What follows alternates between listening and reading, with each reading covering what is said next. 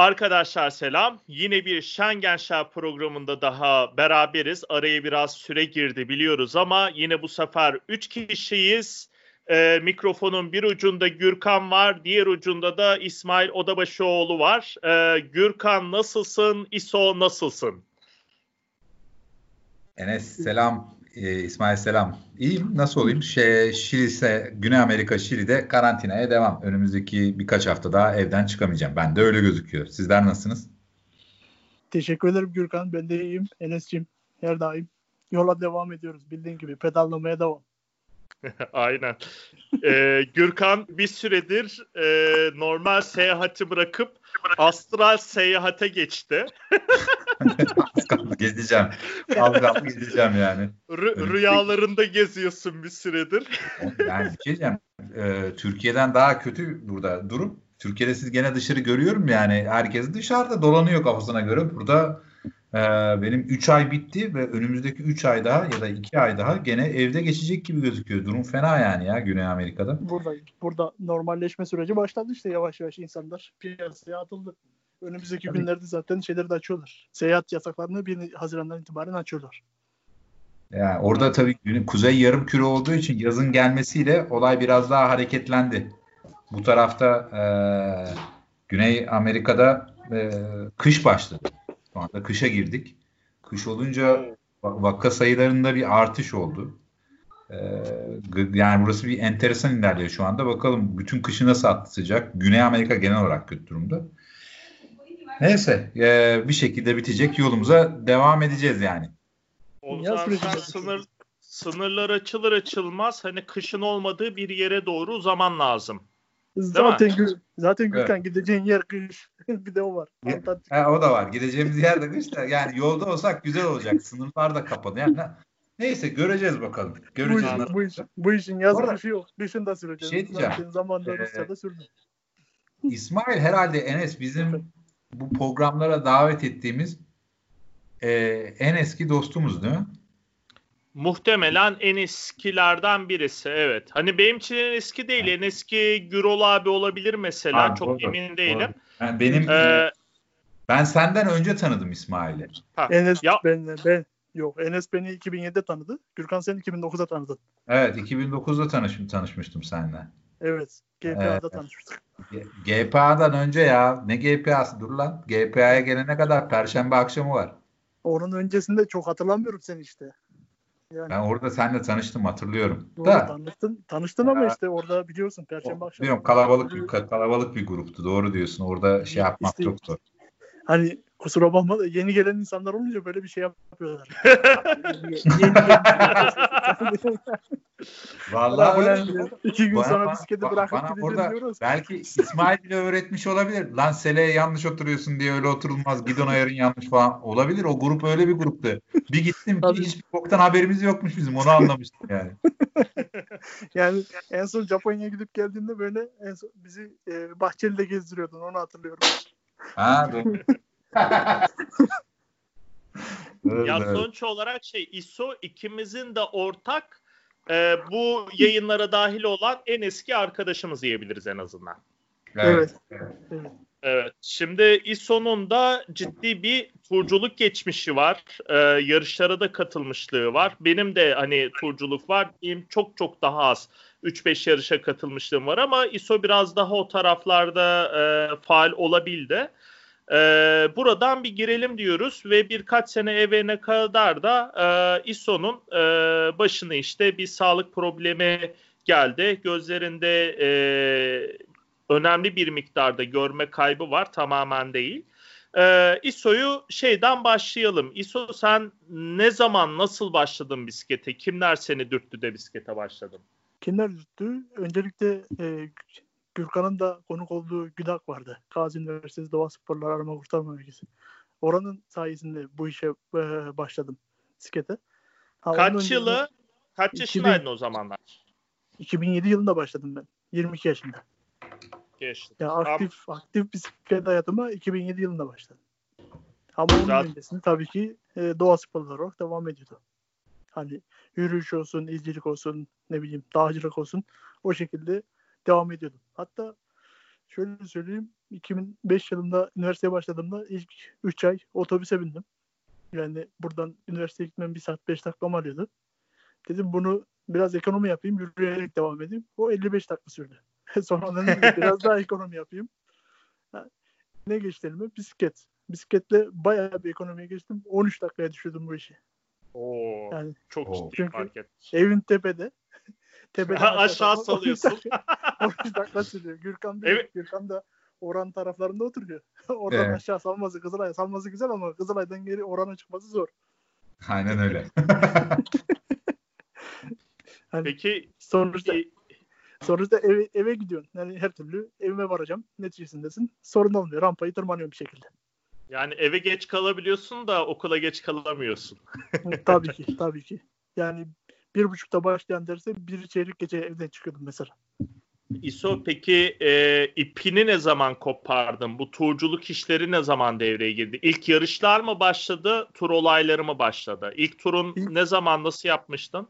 İlk tur olayları başladı. Tabii ki bunun başını çeken Serkan Taşdelen. Öyle söyleyeyim. Başımızı yakan oydu. Serkan Taşdelen şey mi bu dünya diyorum Allah söyletti bakarsa çocuk dünya turuna çıkar. Türkiye turundan sonraki zamanlarda mı? Bisiklet forum vardı o zamanlar. Evet, hem bisiklet forumdan takip ediyordum zaten Serkan'ı hem de Ankara'ya geldiğinde ziyaret etmiş, misafirim olarak devam etmişti. Aha.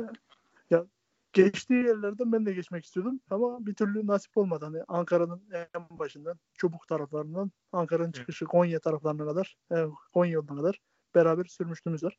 Sonrasında tabii aldı başını gitti. Öyle söyleyeyim. Yani oradan oraya sürüklenirken Türkiye'nin bakmışız.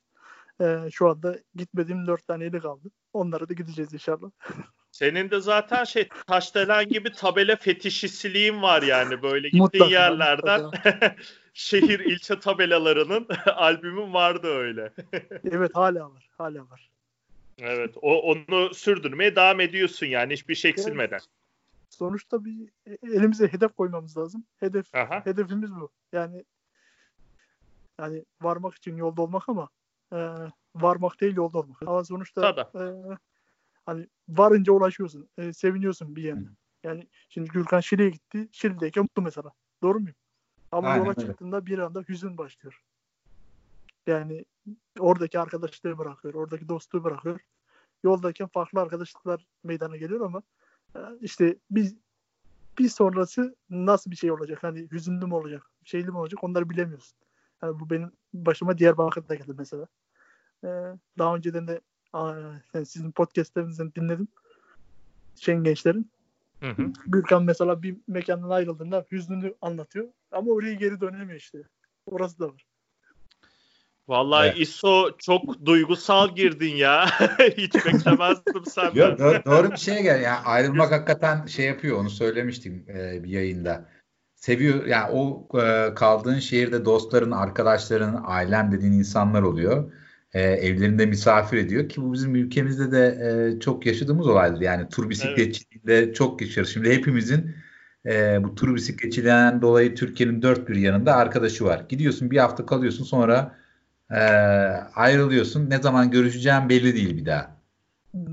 Evet işte aynı şey Kevserlerle 2007 yılında başımıza geldi.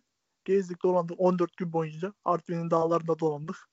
Yani bir geldik sanki aile gibiyiz. Birbirimizden ayrılırken ağladık durduk yani öyle söyleyeyim. Aynen. Senin ilk 4 kişi gitmiştik. Evet. İlk turun onlar mıydı? Artvin taraflarında mıydı? Evet, Artvin'in keşfi diye turumuz vardı Kevserlerle beraber. O efsaneydi ya. O birkaç seri şeklinde oldu sanırsam. Sene gittiniz. Değil mi? Ben 2 senesine katıldım. Anladım. İkinci senede 2008'de de Kars'tan başladık bu sefer. Rize'ye kadar devam ettik ama bu sefer de Ani'den çıktık yola diye devam ettik. Ani'den ben onu var ya çok uzun süre sandım. Hani aniden çıktık yola, birden çıktık yola. Belki Ani orada yer ismiymiş. Ne bileyim ben. Aslında Ani'den çıkmıştık ama onu değiştirip aniden çıktık dedik yani.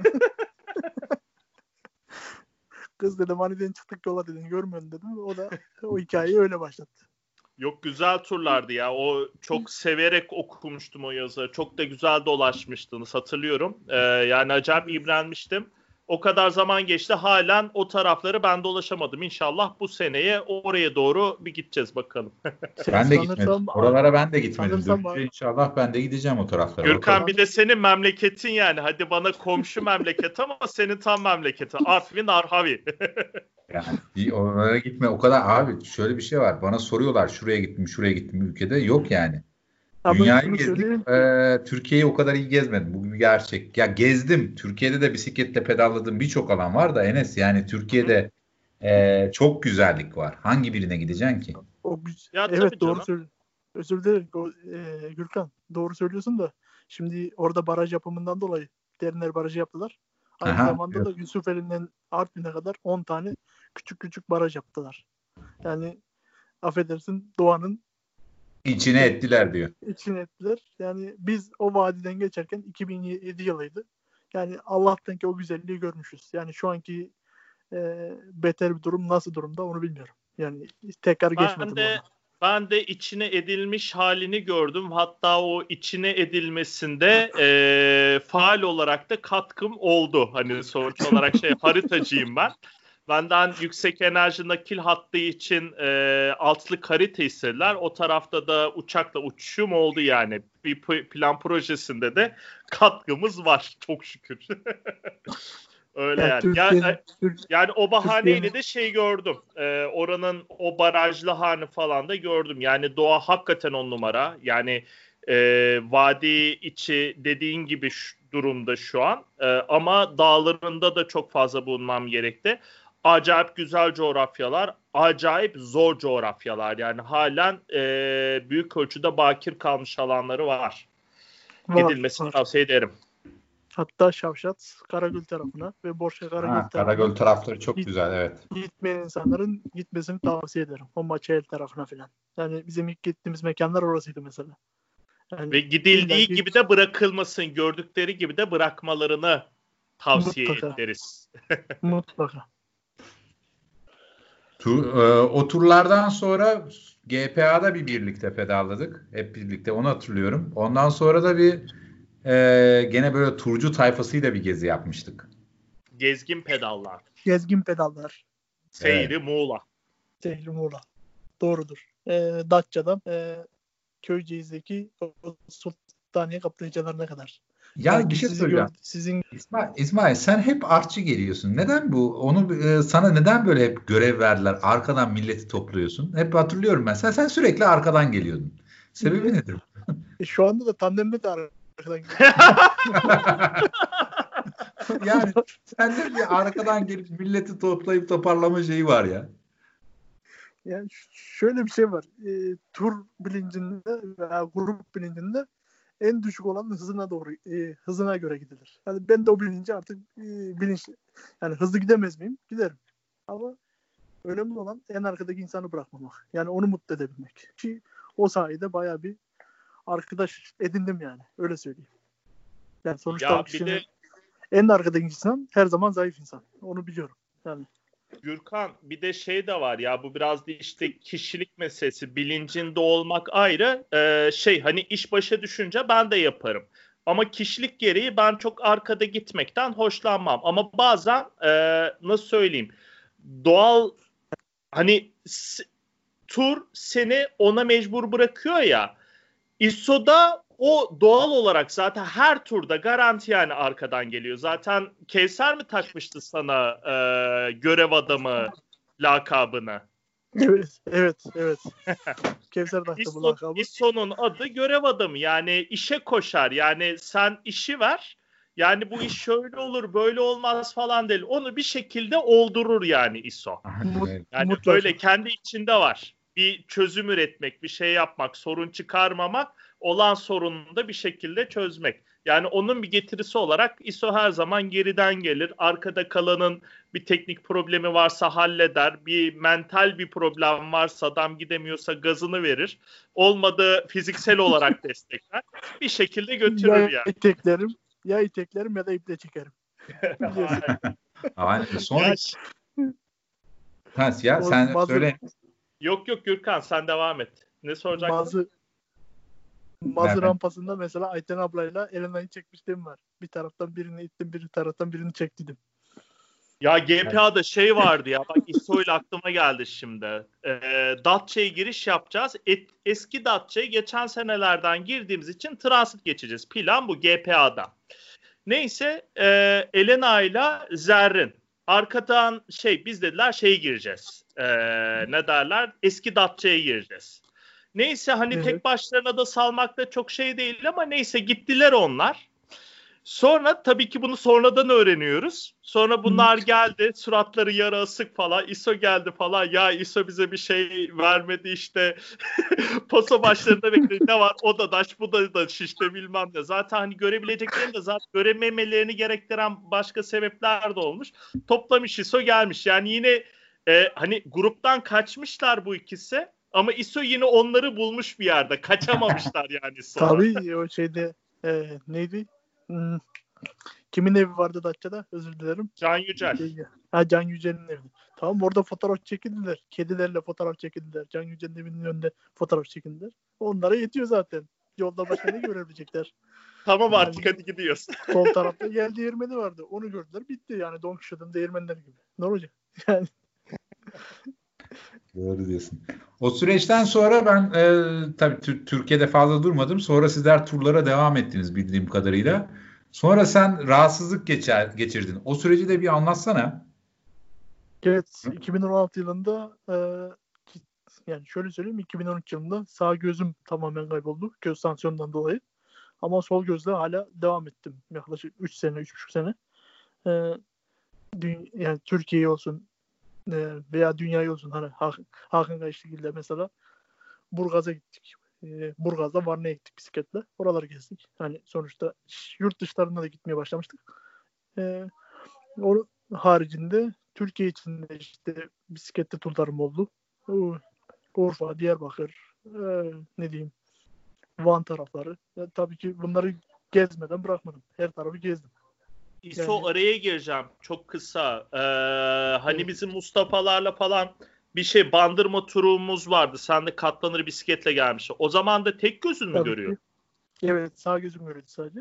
Pardon, sol gözüm Gürkan, görüyordu, sağ gözüm görmüyordu. Gürkan hiç de çaktırmıyor. Biz orada bilmiyoruz. Gözünde damla damlattığını biliyoruz sadece. Göz tansiyonu için. Hani bir gözü görüyor, bir gözü görmüyor da onu da hiç bize de söylemiyorsun ha. Doğrudur.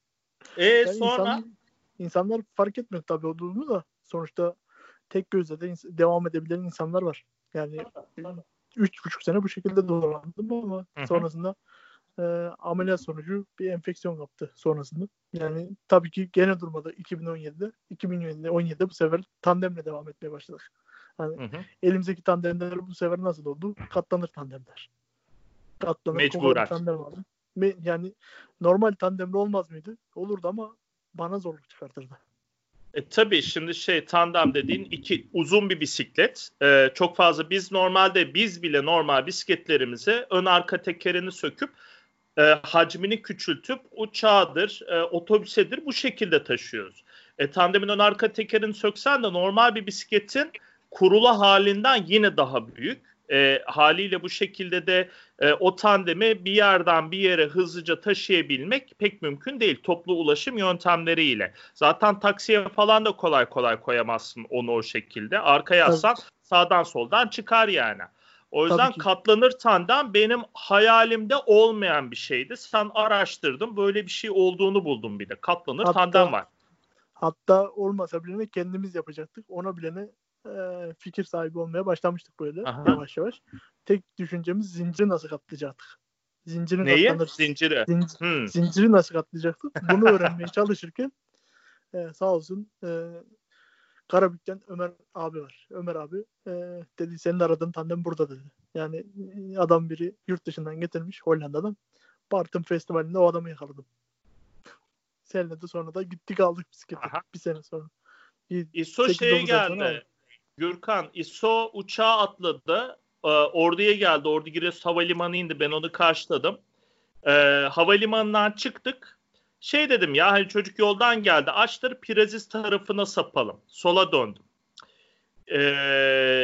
ISO'nun gözü hani büyük oranda görmüyor. Yüzde kaçtı ISO senin göz %5 görme oranı? %5 görüyorsun. Sola saptık. Pardon. Her iki gözde de mi şu anda %5? Hayır. Tek gözle. Sadece sol gözde %5 var. Diğeri hiç. Diğerinde görme yok. Evet. Peki bu %5 oranında görmede ne görüyorsun tam olarak? Işığı mı seçebiliyorsun? Şekli mi seçebiliyorsun? Renkleri mi seçebiliyorsun? Şekli de seçebiliyorum. İnsanları da seçebiliyorum. Yüzü seçebiliyorum ama hani bu tam güneş ışığında veya aydınlıkta veya tam karanlıktayken zorlanıyorum. Hani bunun gibi düşünüyorum. Şöyle fotoğraf makinesinin diyaframı kısarsın çok az bir yer görünür ya. Evet. Yani onun gibi düşün. Şu anda gözde az bir görme var. Yani. Yani şöyle çok ciddi bir bulanıklık, renkler, ışık ve kaba hatlarıyla şekil. Doğru mu açıklayabildim? Yani sonuçta renkleri de görüyorum. İnsanın yüzünü de görüyorum. Hani sürekli tanıştığım birisi ise sen mesela Gürkan'ı bir daha görsem bu Gürkan derim. Hani tabii canım. Yürüyüş yani en azından 6. ismi kullanarak yürüyüşünü veya ona kokusunu onları da tanıyorum. Ona ayrıca geleceğiz. Şimdi şöyle toparlayayım. Ordu Giresun Havalimanı'ndan aldım ben ISO'yu. %5 oranında görme yetisi, %100 gyro, jiroskop, GPS gibi pek çok sensörü ile Ordu'ya dönmediğimizi anında algıladı. Enes'e de Ordu arkamızda kaldı. Biz niye sola döndük diye. Arabanın dönüşünden bir de hani Gürkan hani çıkıyorsun. Bir iki viraj var ondan sonra döner kavşağa geliyorsun. 90 derece ya sağa döneceksin ya söyle. Yani oranın o olduğunu algılayabildi. Sonra dedim böyle yemeğe gidiyoruz sonra döneriz Ordu'ya falan. Neyse bir gece Ordu'da beraber kaldık. Ertesi günde Eynesil miydi? Giresun Eynesil'deydi. Evet Eynesil'de. Neyse oradan bisikletini aldık. Geri döndük. Otobüste ben Ankara'ya yolcu ettim. İSO'nun ulaşımı şu şekilde. Bisikletiyle beraber oluyor. Bisikletsiz de olabiliyor. A noktasından B noktasına sen buradan koy veriyorsun. O zaten ISO dediğim gibi her şey kendisi programlıyor. Karşı tarafta onu kim alacaksa veya onu gidebileceği noktaya kadar gidip o noktada karşılayan birileri oluyor. Bisikletini alan oluyor. Oradan yine eve ulaşım, konaklama ulaşım falan bir şekilde hallediyorsun ISO değil mi? Evet. Yani hızlı tren falan serbest olduğu için veya otobüslerde %20 yani engelli indirimini falan kullanıyorum. Hani çoğu engelliler belki bu hakkı kullanmıyordur ama ben sonuna kadar kullanmaya çalışıyorum. Yani mümkün mertebe bisikleti Ankara noktalı yani Ankara merkez olmak üzere bırakıp geri İstanbul'a dönmeye çalışıyorum. Şu andaki bu bisikleti Kokay. Bisikletten diğer ikinci bisikletim var. Orada tabii yani roll-off tarzında katlanır şekilde yapmaya çalışıyorum. O da 3'e katlanıyor. Zaten bir gidonu sola çeviriyoruz. Yani gidonun olduğu ön tarafı. 2 arka tarafı da Brampton gibi alta itiyoruz. Yani orada rahatlıkla ben elime 20 kiloluk bisiklet zaten. O da 20 inçlik bisiklet. Onu da çok rahatlıkla elime alıp götürebiliyorum yani. Veya çok iyi. Belediye otobüsüne de atabiliyorum. Hatta şöyle söyleyeyim ki o bisikleti biz Fiesta'nın içine hem onu hem bir tane Dahon'u yani katlanır Dahon'u hem de 3 kişi koyduk. Beraber 3 kişi beraber gideceğimiz noktaya kadar gittik. Sonra bisikletlere bindik. Bisikletleri koyup geri geldik. Ya senin o Geotek miydi markası o katlanırın? Geotek doğrudur. 20 inç. Vallahi arabanın hacmini siz de biliyorsunuz yani. Fiesta. Araba Fiesta'ya sığması enteresan. 3 kişi bu bisikletler. Vallahiymiş. Ben bu kadar küçüldüğünü bilmiyordum o senin Geotek olan katlanırı. Şimdi arkadaşlar bilmediği için ben kısaca bir özet geçeyim.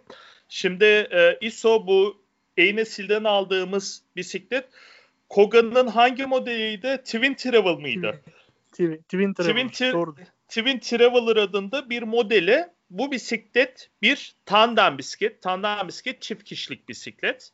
2 katlanıyor bu bisiklet ve bu bisiklet tur bisikleti. Önünde süspansiyon var. Arka tarafta süspansiyon var. Önde arkada bagaj var. Ön tarafta dinamo var. Tekerlekleri falan hem tur için olabilecek kadar sağlam. Keza frenler de öyle ve tur tandemi olabilmesini gerektiren çok ince detaylar da vardı. Çok güzel bir bisiklet o. Mesela hatta hatırlıyorsan arkada bir tane de mekanik bir disk fren vardı. Dur, yani tam ona gelecektim ben. Arka tarafta evet. Gürkan normalde hani bisikleti yönlendiren ve fren olaylarını, fren vites olaylarını öndeki sürücü yapar ya. Arka taraftaki için ise bir tane grip shift fren kolu, vites kolu koymuşlar. Ama o vites kolu arka taraftaki mekanik disk frene bağlı. Hani yarı el freni gibi. Ayrıca arka taraftaki yani bisikletin ana fren tertibatı yetmediği yerde arkadaki kullanıcı yapabiliyor. Freni güçlendirebiliyor arka tekerdeki frene. Böyle enteresan bir sistemi vardı bisikletin. Güzel bir sisteme benziyor. Yani hoşuma gitti zaten. O katlanır mekanizmaları falan sağlam da hatırlıyorsan. 3 çok tane sağlam. Ya hele ya diyorum ya çift kişilik bir bisiklet. Koga her zaman işini iyi yapmıştır. Bak dünya turunda o İngiltere'de aldığım jantı şu ana kadar kullandım işte. Kolombiya'ya kadar gitti. Ta 2013'te aldığım jant. Koga'da böyle bir olay var. Yani alıyorsun çok sağlam yapıyor adam hakikaten.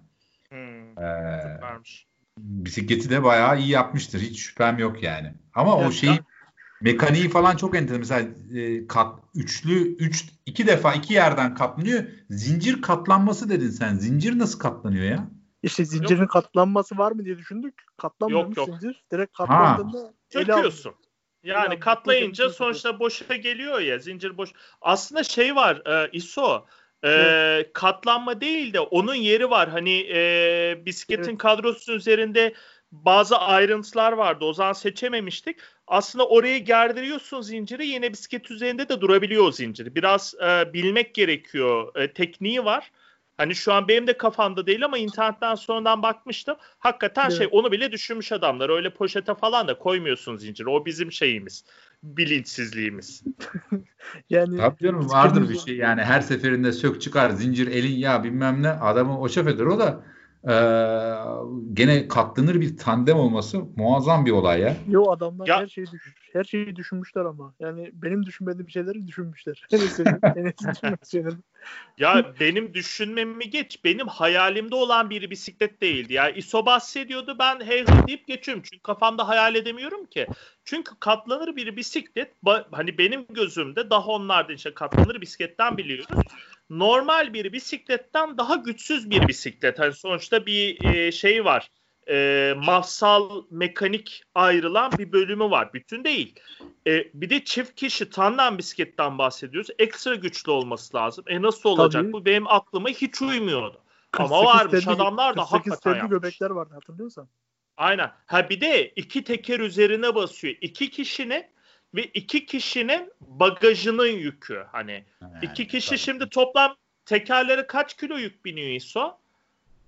80 diyelim 160 kilo 2 binicinin ağırlığı ortalamadan giriyorum. Bizim hesaplamamızda çeyrek tonu buluyordu. Öyle söyleyeyim. 500 kiloyu. Çeyrek ton, yarım ton. 250 kiloyu buluyor yani. Anladım. Tabii ki. Evet. Yani sonuçta o ivmeyle o bisikleti durdurabiliyorduk. Çok rahatlıkla durduruyorduk. Yani bayağı bir mühendislik var orada. Ama az uz yere çıkmadık onunla. O bisikletle sen Türkiye'de uzun geziler yaptın değil mi? Bayağı Enes Şensoy'un yanından başladık. Kastamonu'ya kadar gittik. Öyle söyleyeyim. Yani Küre Dağları'nı tırmandık o bisikletle. Süper. İnebolu'dan çıkılan o Kurtuluş Savaşı'ndaki yol. Onu hatırlıyorsundur. O yolu bisikletle tırmandık. Arkadaş iyi yani. Yani 2 kişilik bisikleti o tırmanışlarda daha mı kolay? Şimdi onu merak ediyorum. Ben kullanmadığım için hiç tandem bisiklet. Kolay mı oluyor daha mı zor oluyor? Şöyle bir şey var. Arkada ben olduğum için kolay. O zaman şöyle soralım İso. Çünkü senin için önde Enes Çalışkan vardı. Öyle söyleyeyim. İso o zaman şöyle sormak lazım. Biz doğru bir cevap alamadık. Bu objektif bir cevap değil. Senin için tek kişilik bir bisiklette mi yokuş tırmanmak daha kolay oluyor? 2 kişilik bir bisiklette mi? Yani Allah'a bakarsan hani tek kişilik bisiklette tırmanmak tabii kolay. Ama bu şekilde şunu düşünmek lazım. Sonuçta 250 kilo yükü bir anda çıkartmamız lazım. Yani az bir rakıma çıkartmıyoruz. En az. Tabii. O gün tırmandığımız rakımı size söyleyeyim. 2200 metreydi. 2200 metre Enes Çalışkan'la beraber. 2200 metre çok ciddi bir irtifa. Bir günde mi çıktınız? Bir günde çıktığımız irtifa. Evet. Zerrin orayı nasıl çıktı ya? Zerrin'i karıştırma. Zerrin'i biz bir şekilde çıkarttık oradan.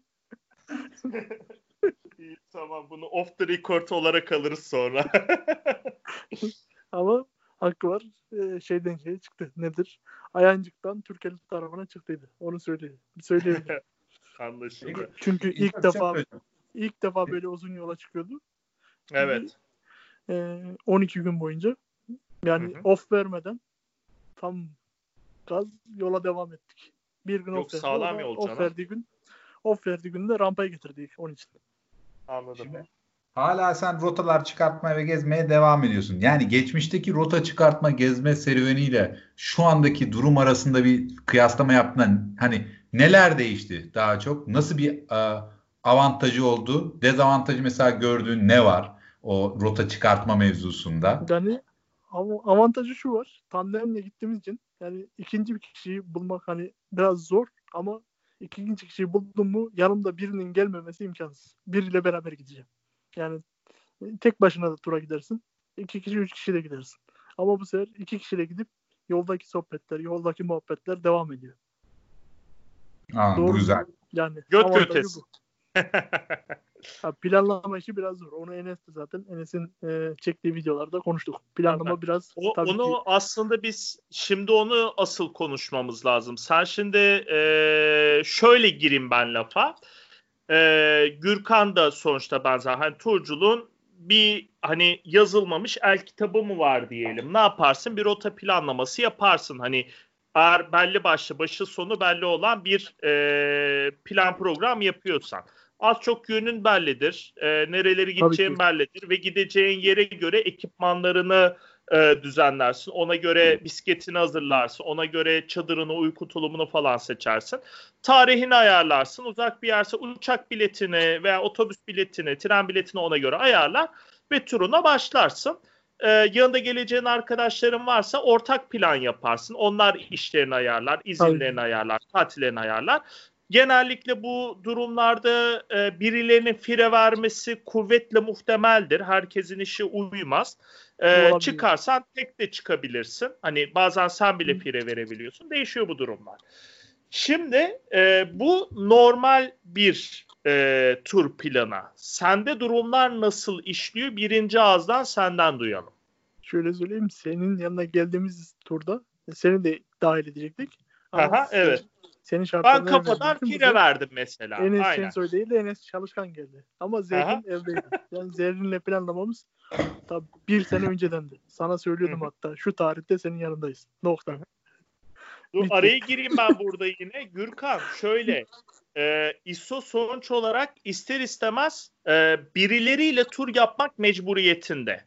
Evet. O yüzden de zamanda ben de ISO'ya söylemiştim ki ISO zaten benim söylememden önce o kafada yani bunun bilincinde. ISO diyorum bak insanlık hali her zaman insanların planları değişebilir. Buna ben de dahil.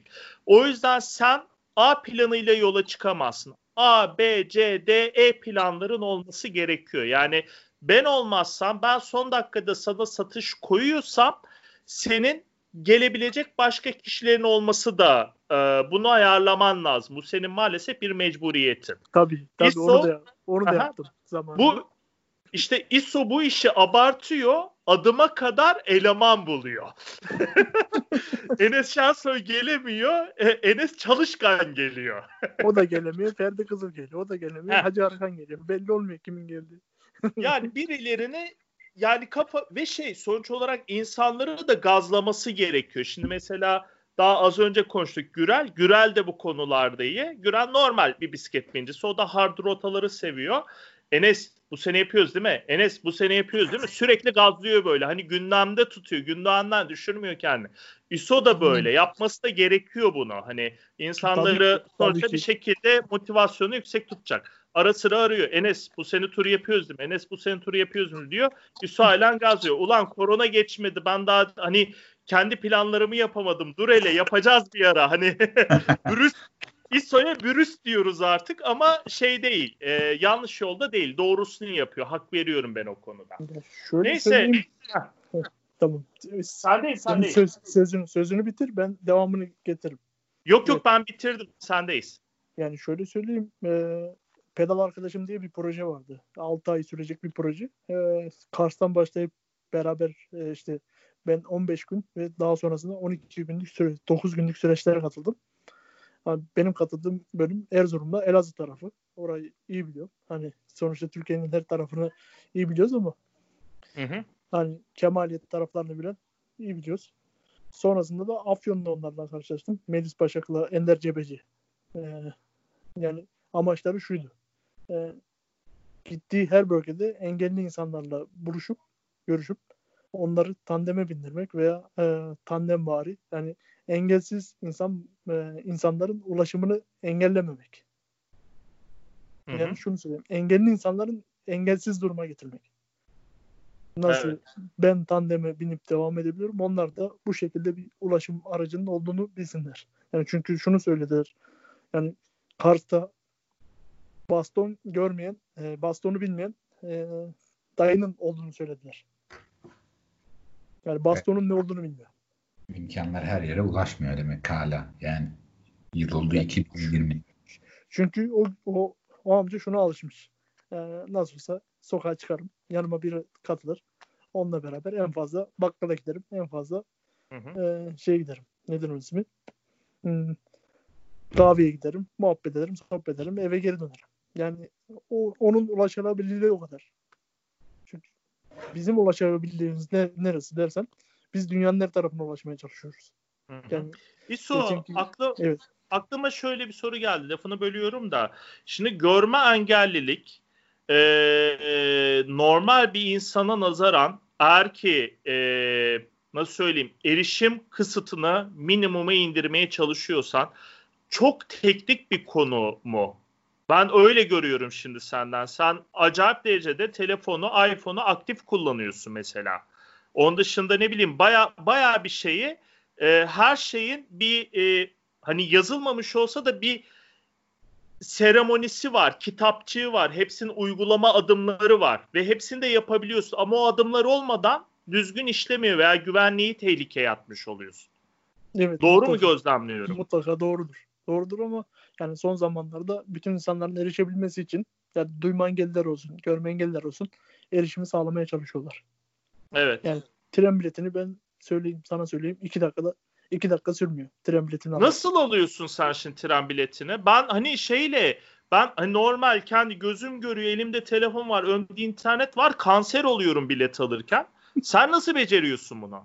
Zaten engelliler için abonman oluşturduğu için abonmanlar otomatik olarak düşüyor.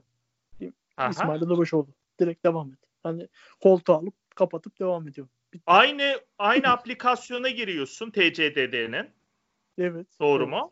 Doğru. Orada seni hani aplikasyonun kendi bir sesli yönlendirmesi mi var yoksa sen ile mi? Yani iPhone'un serisi üzerinden mi yine sesli yönlendirmeler yapıyor?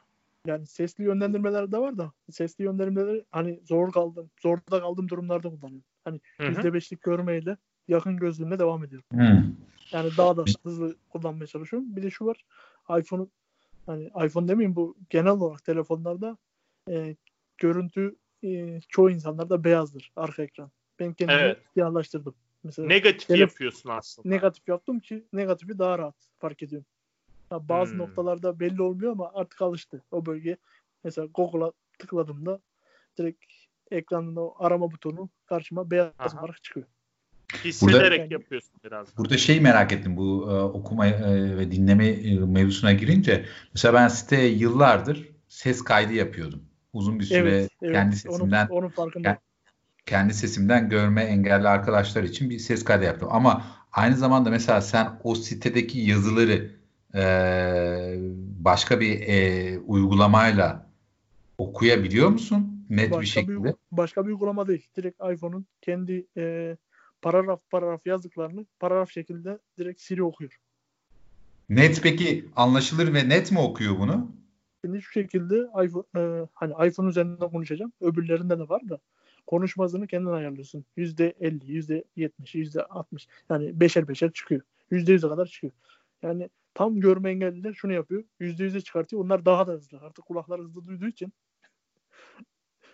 Yani ve o zaman bütün sayfayı yani bütün yazdıklarımızı çok net bir şekilde dinliyorsunuz. Evet dinliyorlar. Dinliyorlar, Gürkan. Dinliyorum da. Hatta Fas'a gitmeden önce de senin yazılarını tek tek Siri'ye okutturdum. Bak güzel. Şimdi bak burada şöyle bir detay var. Senin konuşma tonunda hani dinlemesi var. Bir tarafta tamamen dijital. İstediğin hızda okutabiliyorsun. Böyle bir güzellik var. Şimdi bak bu da enteresan bir detay. Hani senin ses kayıtlarını biz dinliyoruz. Hikaye gibi oluyor. Ama bilgi amaçlı bir şey dinliyorsan hani şey diyorsun geç hızlı söyle. Ben de mesela şeyi kullanıyorum. Bu Microsoft Edge'in tarayıcısının sesli okuma özelliği var. Onda böyle bir metin falan şey olacaksa okumam gerekiyorsa bazen kolay kaçıp sesli oku diyorum. Onda şeyini ayarlıyorsun yine. Hızını ayarlayabiliyorsun. Bıdı konuşa 2-3 dakika içerisinde ben normal gözümle okuyacağım şeyi sesli dinleyerek de halledebiliyorum. Yani o hızlı okuma bayağı işlevsel güzel bir olay. Biraz mekanik okuyor ama anlıyorsun. Güzel anlıyorsun. Yani bilgiyi veriyor sana. Ya ben de başlarda %50 ile başladım ama şu anda %70, %75'e çıktım. Hani %100'e çıkılmaz mı? Çıkılır. Ama yanımdan insan diyor ki ya bu hızlı okuyor lan diyor. Artık kulak alışmış benim mesela. Tabii. bıdı okuyor. Ya sonuçta metinin içinde önemli kelimeleri yakalamaya çalışıyorsun. Yani onlar yetiyor. Yani gezmeden önce rotayı çıkartırken bu sayede her şeye ulaşabiliyorsun sen rahat bir şekilde. Herhangi bir sıkıntı yaşamıyorsun. Yoksa var mı yaşadığın bir sıkıntı? Yok Fas'ı gezerken hiçbir şekilde yaşamadık. 10 gün boyunca oralardaydık. Hiçbir sıkıntı yaşamadık. Fas'ı yalnız bisikletsiz dolaştı. Araya detay verelim de. Ama bisikletsiz gezdim de bisikletsiz şekilde. Yani sonuçta o bölgeye gittiğimde sadece otobüsleri öğrenmeye çalıştım. Yok dinleyiciler açısından hani yanlış kafalarında kurmasın diye araya detay verdim. Yani internetten gerekli bilgiye, birikime ulaşıp Fas'ı gezme imkanın oldu. Yoksa şunu söyleyeyim. Fas'a gittim mi Fas'ta en az 1 ay kalınması gerekiyor. En az. Bak gördün mü Enes? Ya. Ya bak aynı kafada gezenlerin aynı fikirleri olması gayet normal yani. Gayet doğal. Biz Enes'le İso nereleri gezdin sen şimdi Fas'ta? Şehir. Casablanca, Marrakeş. İşte Berberlerin tamamını gezdik. Tabii bunu turla yaptık. Hani sonuçta 3 gün sürdü olay. Kuazazet tarafına mı geçtiniz yoksa miydi neresiydi? Ben de unuttum ya. Her neyse. Enes GPS konumları atayım mı? Programdan sonra bakarız. Çölün GPS konumları da var. Onu da atabilirim. Gürkan'ın Cezayir'de mesela GPS konumu verip adamın yanına gitmesi gibi bir şey bu da. Fas'ta gezilecek çok yer vardı. Biz de Enes'le Fas'ı gezdikten sonra şöyle dedik. Enes dedik yani 3 ay gezdik biz Enes'le Fas'ı. Ayşe de vardı bir süre yanımızda. Bittiğinde Fas gezisi bittiğinde biz yarım kaldı dedik yani burası 3 ay üstüne 3 ay daha gezilir. Enes'le başka projeler de düşündük biz orası için. Fas hakikaten gezilip görülecek. Yemekleri güzel. Çöl tarafı ayrı güzel. Güvenli bir ülke. Ayrı, güvenli bir ülke. Her şeyle güzel bir ülkeydi Fas. Yani gittiğimiz 3 şehir daha vardı. Essaouira. Bu Game of Thrones'un çekildiği yer. Essaouira. Fes. Sizin de gittiğiniz yer. Tabakhaneler falan. Yani... Bir şey diyeceğim. Sen bizim gezdiğimiz tam şeyi okuyamamışsındır. Neden biliyor musun? Neden? Orası. Burnuma tabak okular mı geldi yoksa? Hangisi? Yok bende 2 yazı eksik. Enes hiçbir şey yazmadı gibi bir şey. Bir tane mi ne yazdı Enes orayla ilgili? Benimki daha çok başında yani hiçbir şey kalmadı. Bende de Fas'la ilgili 2 yazı eksik. 2 yazı eksik olduğu için Kuarzadat falan yok bizde mesela. Biz oraları yazdık mı yazmadık mı hatırlamıyorum ben şimdi oraları. Eksik yani bende fas Yani yazısı. benim dinlediğime göre Enes Malak gibi yatmış yani hostellerde. Öyle diyeyim yani. Siz genellikle Funda'yla beraber gezinmişsiniz. Yani Evet, bir merkeze gittiniz. Funda da vardı. Kuzey tarafında bize. Kuzey tarafında Funda vardı. Güney tarafında bir Evet. süre Ayşe eşlik etti. Sonra da Enes'le biz bayağı bir takıldık birlikte de. Bizim için de keyifli bir bölgeydi. Fas'ı gezmek. En son uğradığımız noktada Şapşaman'da. Mavişehir. Mavişehir. Biz oraya gitmedik Enes senle. Yani. Siz Evet. Rabat'tan Bayağı direkt dolaşmışsın ya. Çat almışsınız bayağı bir yere. Evet. Güzel olmuş.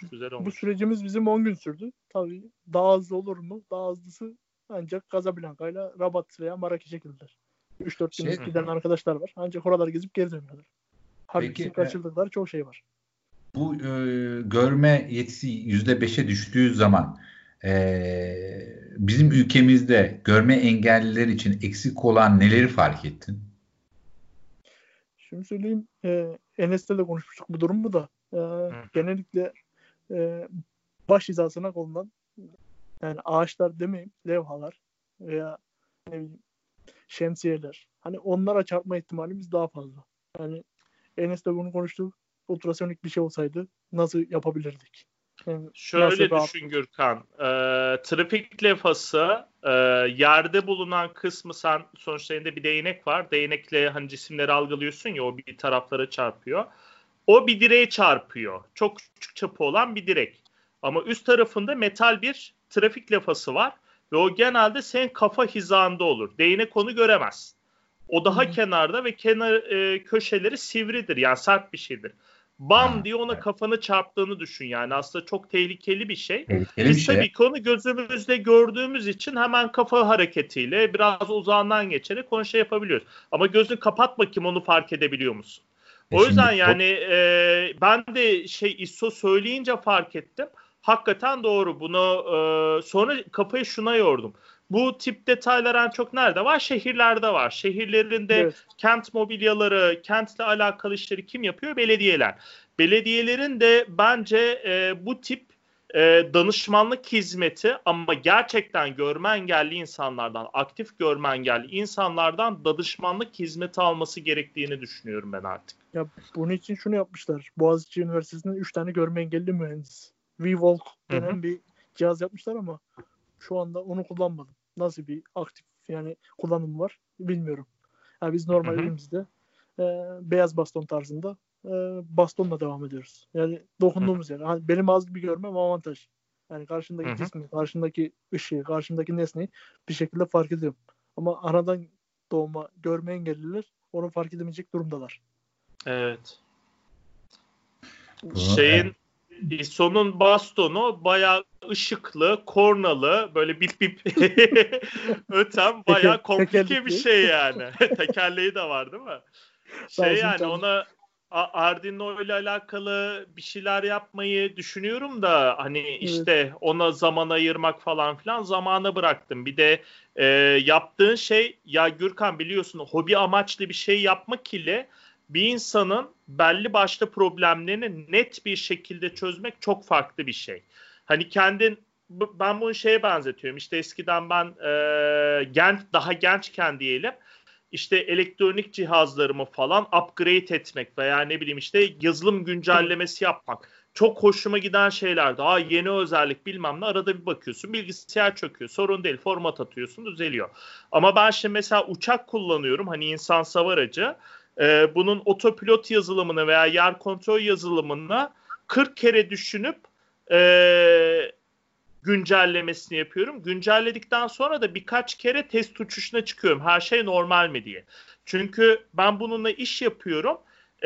İş esnasında uçak düşerse bir problem başıma gelirse bana çok büyük belalar açıyor. Bu da onun gibi yani.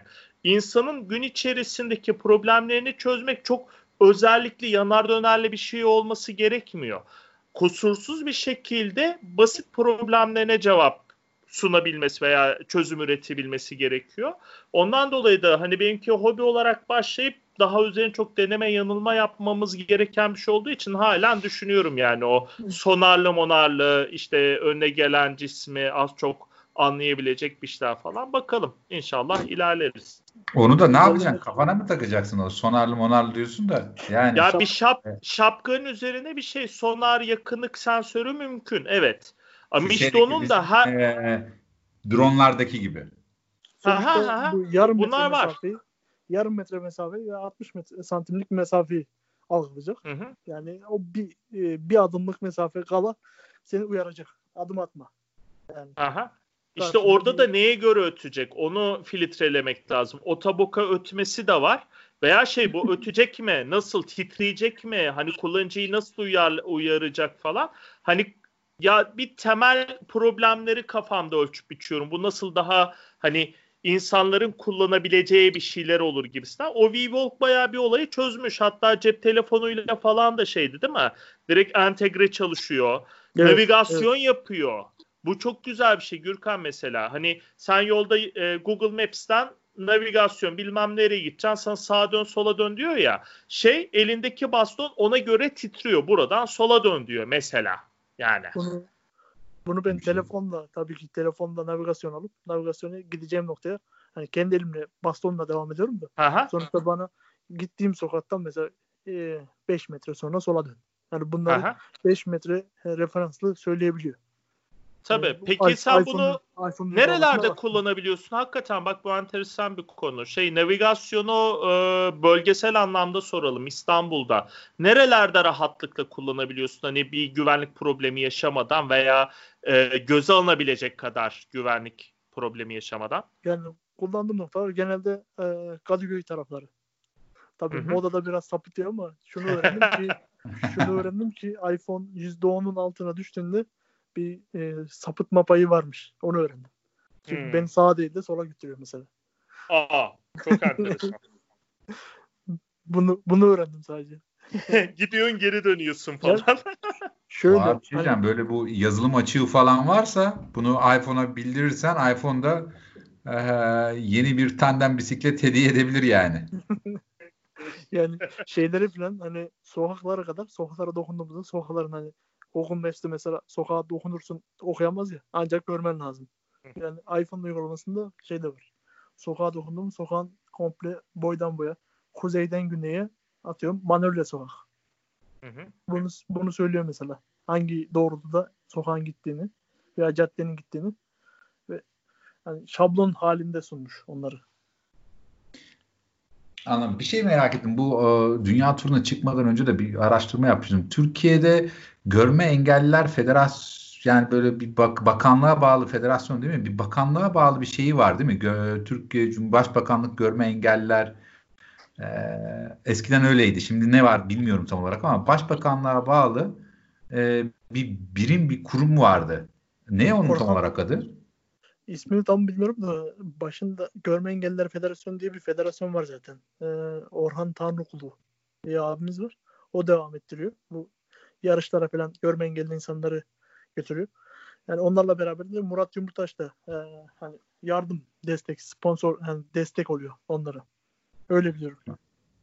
Şu anda öyle bir durumda var. Hadi anladım. Tam olarak hani daha başbakanlığa bağlı bir birim vardı. Onu şimdi hatırlayamadım, çıkaramadım adını. En son yola çıkmadan zaten onlarla görüşmüştün sen. Çünkü senin sayfanın sesli olarak okutulması konusunda onlara yardımcı olacaktın. Evet, öyle bir talepte bulunmuştum. Benden ilginç bir talepte bulunmuştu onlarda. Bir şaşırmıştım böyle. Hala devam ediyor mu o? Çünkü o başbakanlığa bağlı bir şeydi. Değişmiştir belki şimdi o sistemler. Türkiye'de tabii 10 yıl 8 yıldır yolda olunca bir sürü bir şey değişti. Tabii ki sen yola çıktığında böyle Android'li vesaire iOS'tu ortada doğru dürüst çalışmıyordu. Ondan dolayı çok net bilgileri yoktu. Ama şu anda söyleseler evet Gürkan'cığım gerek yok derlerdi. Evet, onlar da öyle bir şey olmuştu o tarihlerde. Şimdi tabii olay daha da değişti ve enteresanlaştı. Devletin bu hani sporcuya veya işte turizm amaçlı ülkeye gelen görme engelliler için yaptığı büyük çalışmalar var mı? Sadece şeyden bahsetmiyorum. Türkiye içindeki vatandaştan bahsetmiyorum. Yurt dışından gelen görme engelliler için şunu söyleyeyim, bu sene yapılacak bir paralimpik dünya şampiyonası vardı. O da Japonya'da olacaktı. seneye ertelendi. 2021'e ertelendi. Hani Türkiye olarak hani bisiklet konusunda değil mi? Hani diğer branşlar var ama bisiklet konusunda bir çalışma yoktu. Bunu söyleyebilirim. Hani ben sadece bisiklet aşamasında olduğum için yani bisiklete binme aşamasında hani atletizmde vardır. Hani koşuda vesaire de vardır. Hani halterde vesaire diğer branşlarda vardır ama bisiklet branşında bir ne diyeyim Sporcu mu branşlaşma yok? yoktu. Sporcu mu yani Hayır, tandemle yarışacak sporcu mu yok? hayır, Türkiye bazında yarışacak sporcu var ama onları götürecek insanlar yok. Yani ne diyeyim onları eğitecek, onların başında duracak. Ne bileyim sonuçta 6-7 kişilik bir tandemle gideceksin oraya. 15 kişilik ekip olacaksın. Yani onların Bunlar başında için de duracak tabii bütçe insanların gerekiyor. o. Bütçe gerekiyor. O bütçeyi federasyon, Görme Engelliler Federasyonu verebilecek mi, karşılayabilecek mi? Onların bir belirsizliği var o zaman. Evet. Zaten ISO Paralimpik'in tam olarak kapsamı ne oluyor? Direkt hani bedensel engelli, görme engelli, duyma engelli bunların hepsini mi kapsıyor yoksa belli bir şey var mıydı? tamamen hepsini kapsıyor. Ha, anladım. O zaman var hani sporcu anlamında hani imkan anlamında söylemiyorum. Sporcu anlamında Ordu'da bir arkadaş var diye biliyorum. Mustafa Önder Atik diye. Ama onun duyma engeli vardı diye biliyorum. Hani milli sporcu falan olmuştu galiba. Öğretmen bir arkadaşımız. Çok da bir süredir hani bilgim yok ama hani öyle bir aklıma bilgi verdi. Onu da ekleyeyim dedim. Yani evet. Türkiye'den katılımcı sayısı da fazla, yani sporcu sayısı da fazla da bisikleti ben de hiç duymamıştım. Sen de şimdi deyince böyle bisikletten katılan yok. Belki de dediğin gibi ekipman, gerçi şöyle düşün. Normal olan öncesinde yapılıyor değil mi? Olimpiyatlardan bir ay sonra mı yapılıyor paralimpik? Yani bu seneki 2021 Ağustos gibi yapılacak. 2020 Ağustos gibi yapılacaktı. Seneye ertelendi bu. Ağustos. Yani Tamam. bu Yani seneki öncesinde de olimpiyatlar ne zaman? Onu bilmiyorum. Haziran'da da herhalde ilk olimpiyatlar yapılıyor. Sonra paraolimpik olimpiyatlar yapılıyor. Olimpiyatlara bizim ne kadar bisiklet sporcumuz katılıyor ki? Kaç kişi katılıyor yani? Bir kişi, iki kişi anca. Yani o da şöyle USAI puanları falan toplaması lazım. Sonuçta Türkiye'nin hani Cumhurbaşkanlığı turu diyoruz. Vesaire Kapadokya turu diyoruz. Hani Trakya turu diyoruz. Bunlar 2.2 yarışları, 2.1 yarışları o şekilde değişiyor USAI'nin. Yani her birinden puan almak şartıyla nasıl bir Şampiyonlar Ligi'ne girmek için hani Fenerbahçe'nin, Galatasaray'ın birinci, ikinci, üçüncü sıralarında olması lazım. Yani bu şekilde o takımlarında kendi klasmanında üst seviyelere çıkması lazım ki yani puan toplayarak onların da olimpiyatlara gitmeleri için böyle bir puan yarışına girmeleri gerekiyor. Yani sonuçta Türkiye'deki kulüpler sayısı belli. Yani en az Gürol abiyle konuşmuştuk ya bunları. Bir etraflıca hatırlıyorum. Evet. Doğru diyorsun. Evet. Valla güzel oldu. Bir saat neredeyse sohbet ettik. İsmail, ağzına sağlık. Evet. Teşekkürler. Görme engelliler konusunda bize hani bu bisikletle gezilir mi, gezilmez mi? Sen şimdi gayet gezmeye devam ediyorsun. Tandem bisikletle. Mutlaka. Ve bunun içinde uygulamaların olduğunu da öğrendik. Senin için hani görme engeli olan arkadaşlar için bir sürü uygulama olduğunu, tandem bisikletle gezilebildiğini de öğrenmiş olduk. Türkiye'ye döndüğümüzde biz zaten beraber gezmeye devam ederiz gene. Aynen şu Artvin dağlarına bir çıkalım yani senin. Bir oralarda bir tur yaparız. Benim gazımla çıkarsın Enes. Aynen. Senin gazında çıkarız. Evet. Gökhan'da ilk turunu İsmail abiyle yaptığını biliyorum. Yani o İstanbul Şile tarafından devam edip Bartın taraflarına gidiyorsun oralardan İstanbul'a. Evet, ilk tur benim de Karadeniz turudur. Bisikletle yaptığım ilk tur. Doğru. Ya evet. Karadeniz yani bilmiyorum, sen de Enes herhalde ilk Karadeniz'e tur yaptın. Düşünüyorum. Yok. Benim ilk uzun turum Ege tarafında oldu. Neresi? Nazilli'den Marmaris'e. Kısa bir turdu ama ilk turum o, ama ilk kişisel turum da Salda Gölü tarafında olmuştu. İlk yalnız kampımı Salda Gölü'nde atmıştım. Aklımda onlar kaldı. Öyle ya, Karadeniz bende.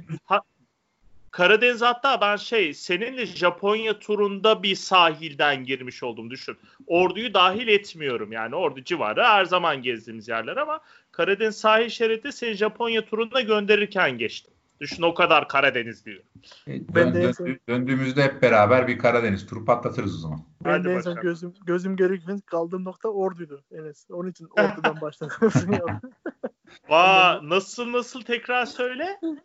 Bu Amasya'dan başlayıp Samsun tarafına gelmiştim. Samsun'dan da atlayıp Rize'ye geçtim. Rize'den de senin yanına gelmiştim. O da bisikletle. Aha. En son gözüm görüyorken 2015 Aralık'ta senin yanına tek başına gelmiştim. Hatta kar yağdı. O noktadan Aralık ayında. Evet, hatırladım. Vay be. Bayağı zaman geçti bak. Seni hatırlıyorsun ya. Sende hafıza da zehir. Ya var bir de, hani lafı da yayında çok uzatmak istemiyorum ama ciddi bir hafıza var İSO'da da. Yani gittiği yeri unutmuyor. Ben mesela Gürkan unuturum. Bilirsin, benim hafıza o kadar iyi değil. Ben haritayı, GPS'i açıp bakmam lazım. Navigasyona bakarım. Çat İSO'da hangi yoldaki hangi ayrım, yol kalitesi, ne kadar tırmanacak, çatır çutur söylüyor sana. Yani haritayı zaten zamanda çizmiş kafasına. Bundan sonra çok da değil. Navigasyon kafada gidiyor çocuk. Ona göre enerji harcıyorum. Ben sana biliyorsun zamanında çok küfür ettim Enes. Bana haritadan bir şey gönderiyorsun. Tamam, oradan yol var. Hatırlarsan Avrupa'da böyle birkaç şey yollamıştın bana. Evet. Ulan dedim ben oraları bak hala unutmam yani. Gürkan şuradan git buradan git falan. Nerelerden çıkarttın haberin yok tabii senin benim. Yolun bittiği yerde başlar hikaye Gürkancığım. Evet, aynen öyle. Yolun bittiği yerde başlar hikaye. İsmail çok sağ ol. Ağzına sağlık. Çok hakikaten ben teşekkür ederim. Beni davet ettiğiniz için. Döndüğümüzde birlikte pedallarız tekrar. Kusura bakmayın, hani biraz gecikme oldu. Yani yok canım sağ olun. Ne demek? Evet Enes. Görüşmek dileğiyle diyorum ben önümüzdeki yayınlara. Umarım bundan sonra önümüzdeki hafta edemiyor. Bak önümüzdeki yayınlara diyor. O yayınlara atlata bir hal oldu. Önümüzdeki yayınlara. Ya Gürkan, şimdi bir Zoom olayı falan var ya, her gün bir arkadaşlar yapıyor, muhabbet ede podcast'te kalmıyor. Yalan yok şimdi. Ama neyse, şimdi milletin gazı da geçti sanırım. Bundan sonra podcast'leri haftalık yapmaya devam ederiz. Sen de dürt yani. Hep benim de dürtmemi bekleme yani. Kaç gündür ben sen de dürt yani dediğin herhalde 10 defa falan dürttüm. Neyse, dürtmeye devam ederim. İyi, tamam. Öpüyorum herkese. Tamam. Herkese selamlar. Görüşmek dileğiyle. Herkese selamlar diyeyim.